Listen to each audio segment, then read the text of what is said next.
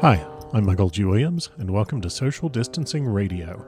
I'm a novelist, and a reader and friend asked if I would read from my work as something they might find comforting and familiar amidst the uncertainty and anxiety we're experiencing from multiple sources in 2020. As of this opening, I've read Perishables, the first book of my 5-book vampire and urban fantasy series, The Withrow Chronicles, published by Falstaff Books, aka falstaffbooks.com.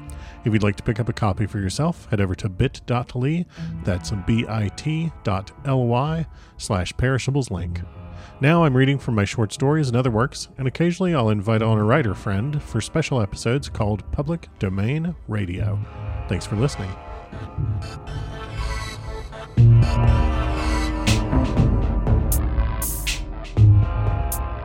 Okay, let's knock out another bit of Dracula, because we are in the thick of it now. Now we're in the part where they start to realize what is happening. The small Beck definitely helps.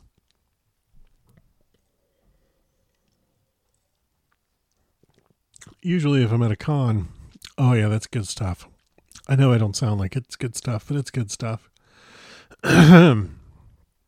Usually at a con, I have a little flask in my pocket, but I feel like a glass of wine is an excellent way to get it started. It's possible after this, when there are conventions again, if there ever are conventions again, that I will just have to take a bottle of wine with me to a reading. Oh well, that would really stink, he said, not at all meaning that. So, let's get right back to it. What can I do? Asked Arthur hoarsely. Tell me and I shall do it. My life is hers, and I would give the last drop of blood in my body for her. The professor has a strongly humorous side, and I could, from old knowledge, detect a trace of its origin in his answer. My young sir, I do not ask so much as that, not the last. What shall I do? There was fire in his eyes, and his open nostril quivered with intent. Van Helsing slapped him on the shoulder. Come, he said, you are a man, and it is a man we want. You are better than me, better than my friend John. Arthur looked bewildered, and the professor went on by explaining in a kindly way. Young Miss is very bad. Very bad. She wants blood, and blood she must have or die. My friend John and I have consulted, and we are about to perform what we call transfusion of blood, to transfer from full veins of one to the empty veins which pine for him. John was to give his blood, and he is the more young and strong than me.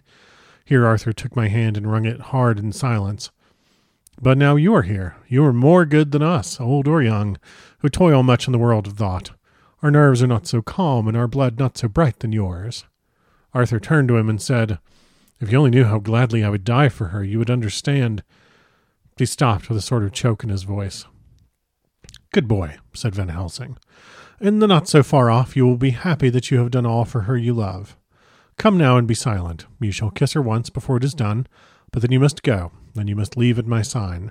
Say no word to Madame. You know how it is with her. There must be no shock. Any knowledge of this would be one. Come. We all went up to Lucy's room. Arthur, by direction, remained outside. Lucy turned her head and looked at us, but said nothing.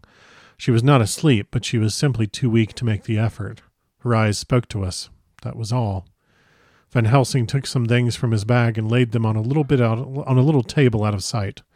Then he mixed a narcotic and, coming over to the bed, said cheerily, Now, little miss, here is your medicine. Drink it off like a good child. See, I lift you so that to swallow is easy.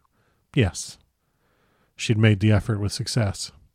It astonished me how long the drug took to act.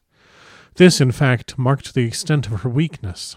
The time seemed endless until sleep began to flicker in her eyelids. At last, however, the narcotic began to manifest its potency, and she fell into a deep sleep. When the professor was satisfied, he called Arthur into the room and bade him strip off his coat. Then he added, You may take that one little kiss whilst I bring over the table. Friend John helped to me, so neither of us looked whilst he bent over her. Van Helsing, turning to me, said, He is so young and strong and of blood so pure that we need not defibrinate it. Then, with swiftness, but with absolute method, Van Helsing performed the operation.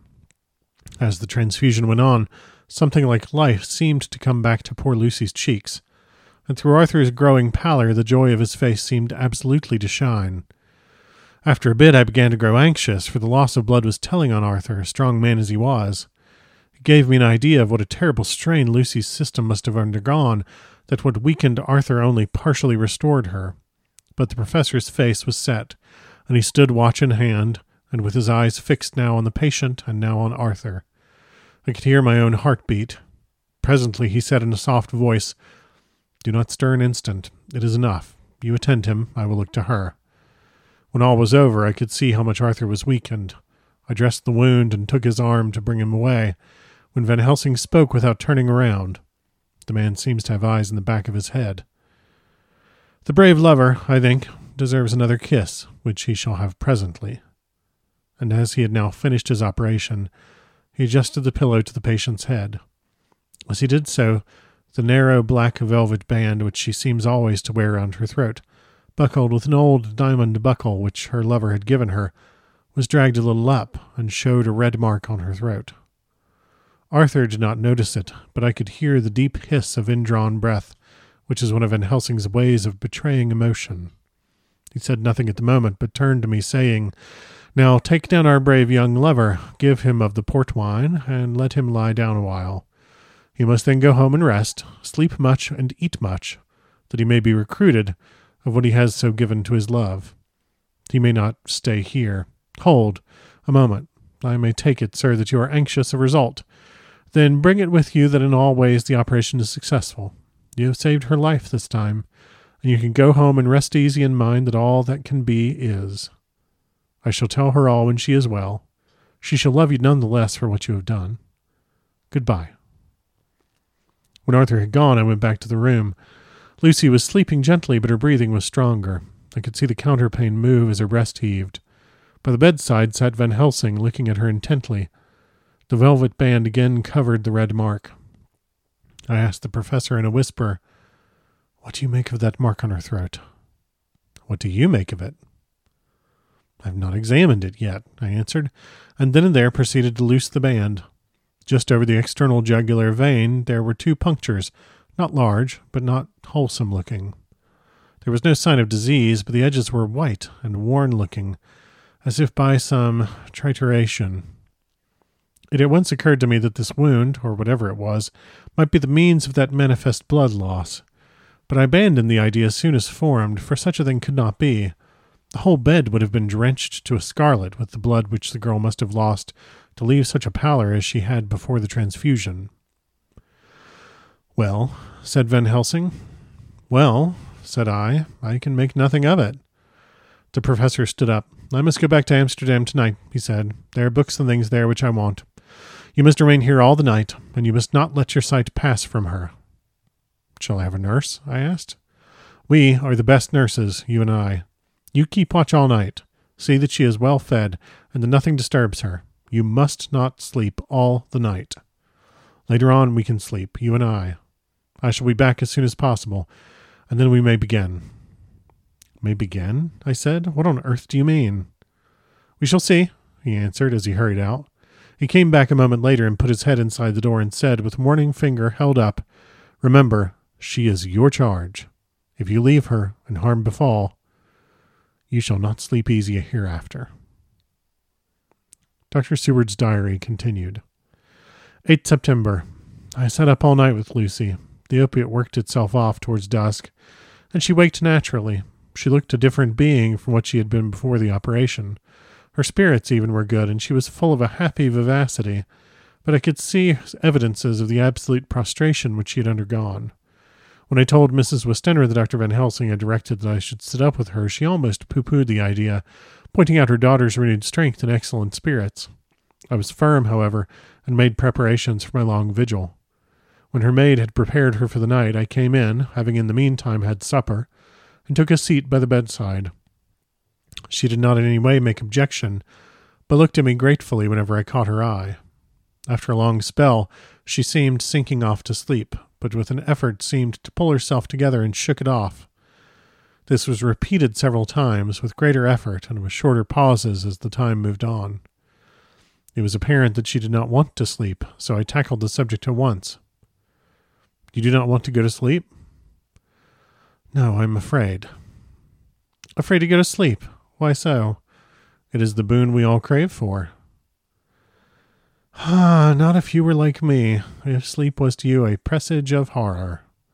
A presage of horror? What on earth do you mean? I don't know. Oh, I don't know. And that is what is so terrible. All this weakness comes to me in sleep until I dread the very thought. But my dear girl, you may sleep tonight. I'm here watching you, and I can promise that nothing will happen. Ah, I can trust you. I seized the opportunity and said, I promise you that if I see any evidence of bad dreams, I will wake you at once. You will? Oh, will you really? How good you are to me. Then I will sleep. Then almost at the word, she gave a deep sigh of relief and sank back asleep. All night long I watched her. She never stirred, but slept on in a deep, tranquil, life-giving, health-giving sleep. Her lips were slightly parted, and her breast rose and fell with the regularity of a pendulum.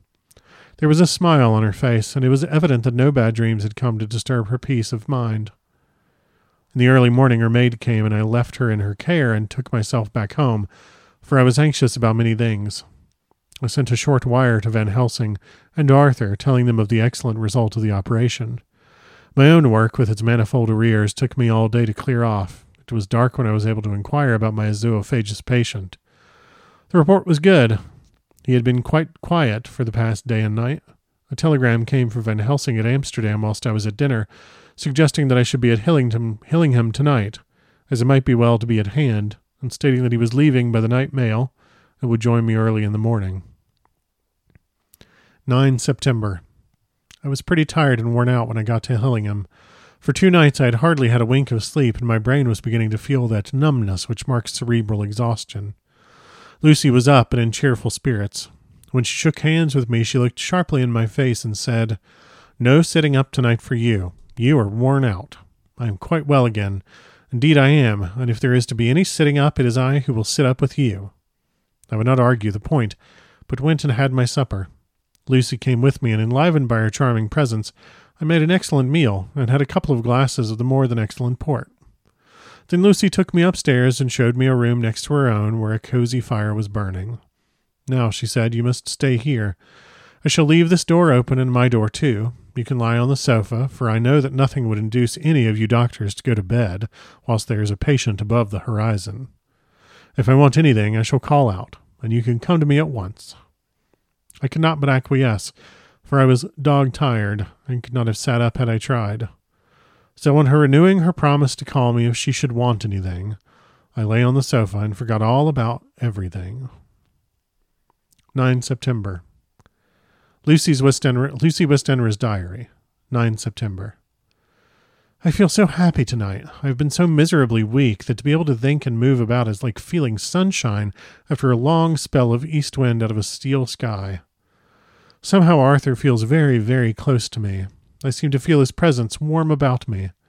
I suppose it is that sickness and weakness are selfish things and turn our inner eyes and sympathy on ourselves, whilst health and strength give love rein, and in thought and feeling he can wander where he wills. I know where my thoughts are. If Arthur only knew. My dear, your ears must tingle as you sleep, as mine do waking. Oh, the blissful rest of last night. How I slept, with that dear, good Dr. Seward watching me. And tonight I shall not fear to sleep, since he is close at hand and within call. Thank everybody for being so good to me. Thank God. Good night, Arthur. I'm going to stop there, because that's a good place to stop. And if I remember correctly, that might be Lucy's last really happy moment. I kind of want to take a moment to reflect on that. Other thoughts that occurred to me during this. Well, I guess they had not yet invented blood typing. I know they had not. And that's a pretty risky move. Just, jacking somebody else's blood in your veins. Why not? My God. A friend of mine, several years ago, he's many years since, fully recovered now. Anyway, he, through course of accident, put his fist through a window that was very old and was like the sort of thin glass that really cuts you. And in the course of it, really gashed his arm open. bleeding like crazy. And somebody was with him and called 911, and they're waiting and they're waiting and they're waiting. This was in San Francisco. And it was, if I remember correctly, there was like a really weird coincidental event that caused them to take a long time to get an ambulance to him. Anyway, it took a few minutes for the EMTs to arrive, and they were sitting on the front stoop of his house waiting for these EMTs to arrive. And my friend described the friend, I know both of these guys, and so the person who was sitting with him waiting for the EMTs to arrive said afterwards that my friend first turned white with blood loss and then turned gray, and that was when he became terrified, because he knew that like they really did not have very long to save his life because he had lost a ton of blood. And so I always think of that now when I read Dracula, and I think of those scenes of Lucy growing paler and paler and paler, and then waxing and then waning again, and waxing and waning again. And the way that, like, to look at somebody in that state of bad health is just absolutely mortally terrifying. So I find it very powerful. Anyway, I will catch you later, and we'll do this again soon. Thanks for listening.